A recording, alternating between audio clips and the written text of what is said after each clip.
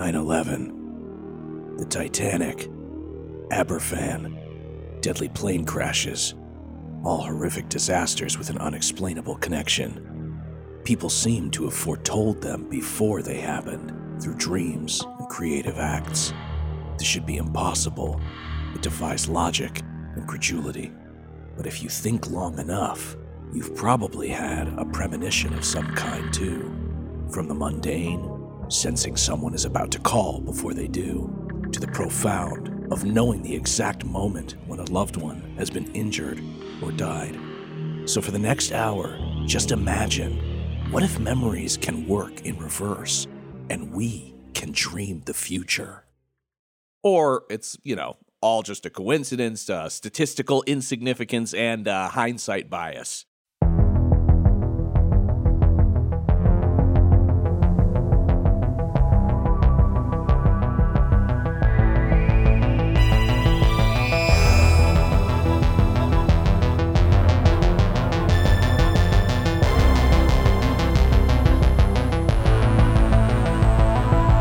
Behind the cracking wallpaper of our reality, there exists another world that science has yet to explain. In here dwell monsters and madness, and potentially the answers to our most important questions.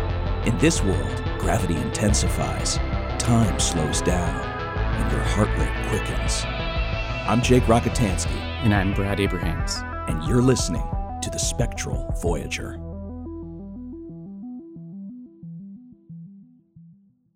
I have become Brad. People often ask me, how did I become this way? No matter how far I journeyed back into the soft, mucilaginous recesses of my mind, I could never pinpoint where my initiation began. But when doing research for this episode, something came to me like a long-forgotten dream, just remembered. And now, I have a theory. At an impressionable young age, a series of commercials were on the air, and each time they played, my then uncorrupted mind would light up with wonder. Chicago. A man is about to get on a routine flight. Suddenly he pauses. He doesn't know why, but he's got to walk away. An hour later, the plane goes down in flames. It's dismissed as chance. Britain. A woman has a sudden image of a black mountain that's moving, with children trapped underneath it. 2 hours later, a Welsh schoolhouse is buried in an avalanche of coal slag. It's dismissed as coincidence. Stonehenge. A visitor fashions a wire antenna in the shape of an ancient Egyptian symbol. He points it at the stones, and a surge of power rushes into his arm, knocking him unconscious. Was it all in his mind, or was it much more than that? Now, Time Life Books announces an important new library, Mysteries of the Unknown, a series that explores the most controversial phenomena of our time and tells you everything that can be known. Wow. Yeah.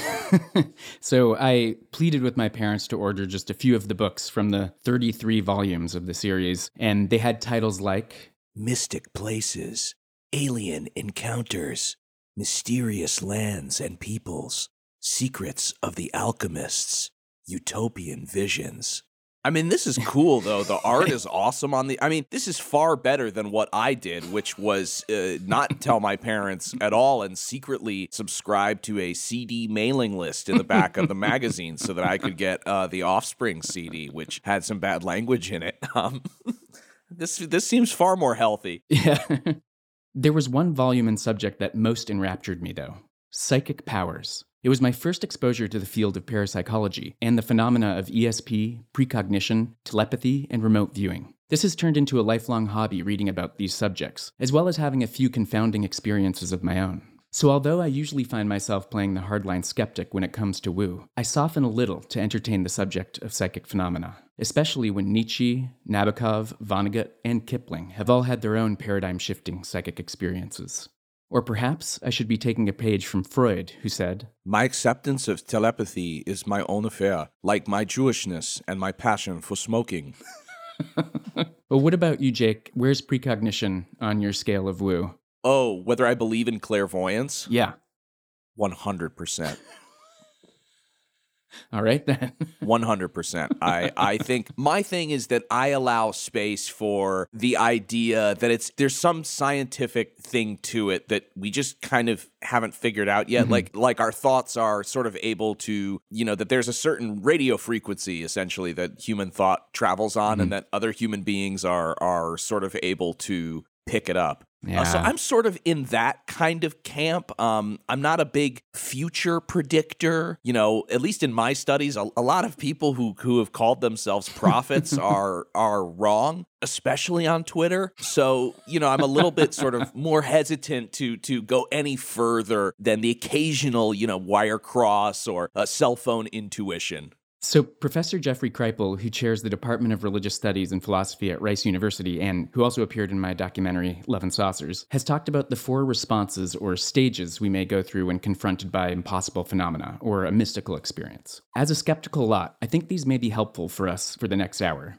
The hoax. First, some of us will label such stories as made up, fictitious, or simply fraudulent. The honest misperception.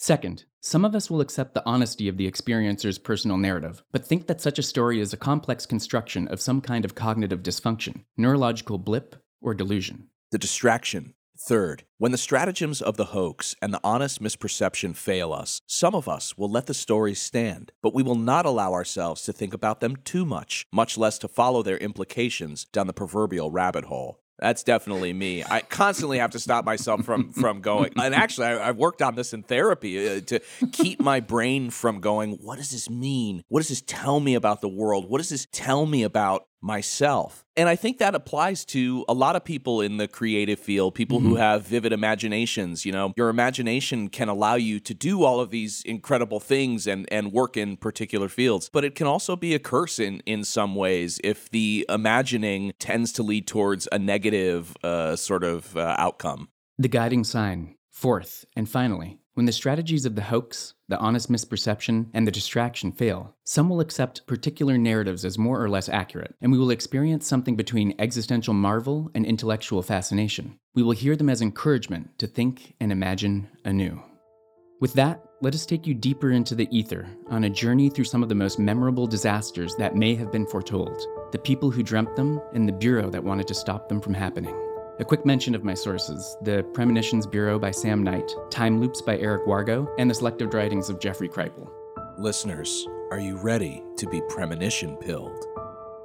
And I just know there's a handful of people out there who are going, no. The Great Death.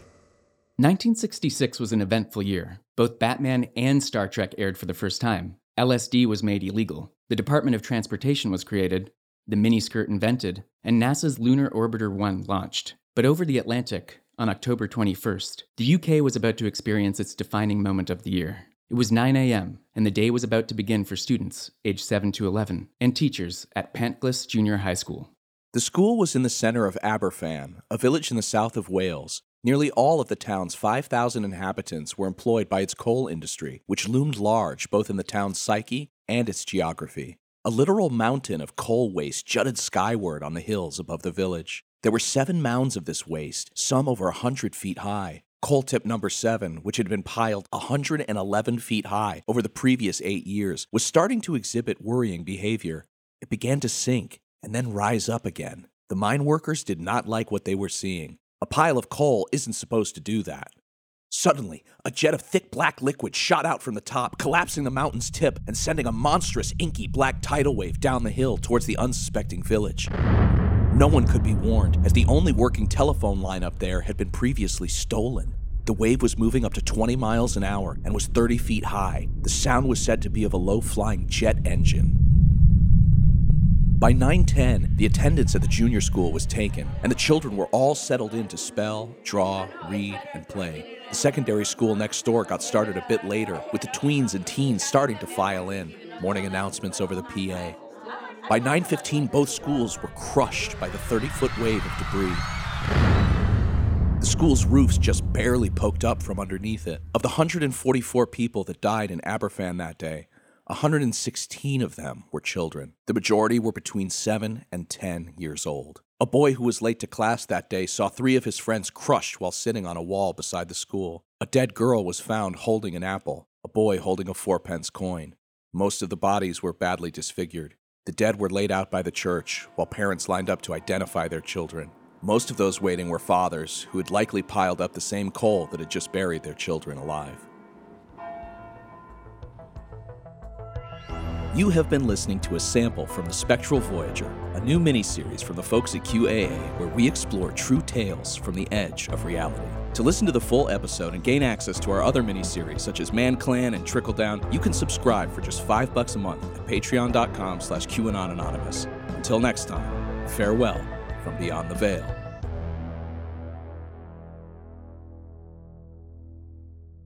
Yesterday upon the stair, I met a man who wasn't there. He wasn't there again today. I wish he'd go away.